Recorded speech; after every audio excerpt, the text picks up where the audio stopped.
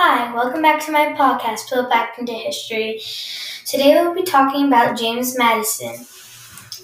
James Madison was a statesman, diplomat, philosopher, and founding father, and the fourth president of the United States. He was born on March 16, 1751 in Virginia.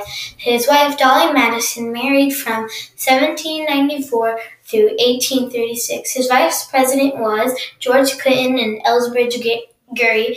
His nickname was America's First Graduate Student. He died on June 28, 1836. Thanks for listening to my podcast, Pull Back into History. If you have any suggestions on what I should talk about next, please let me know. Bye!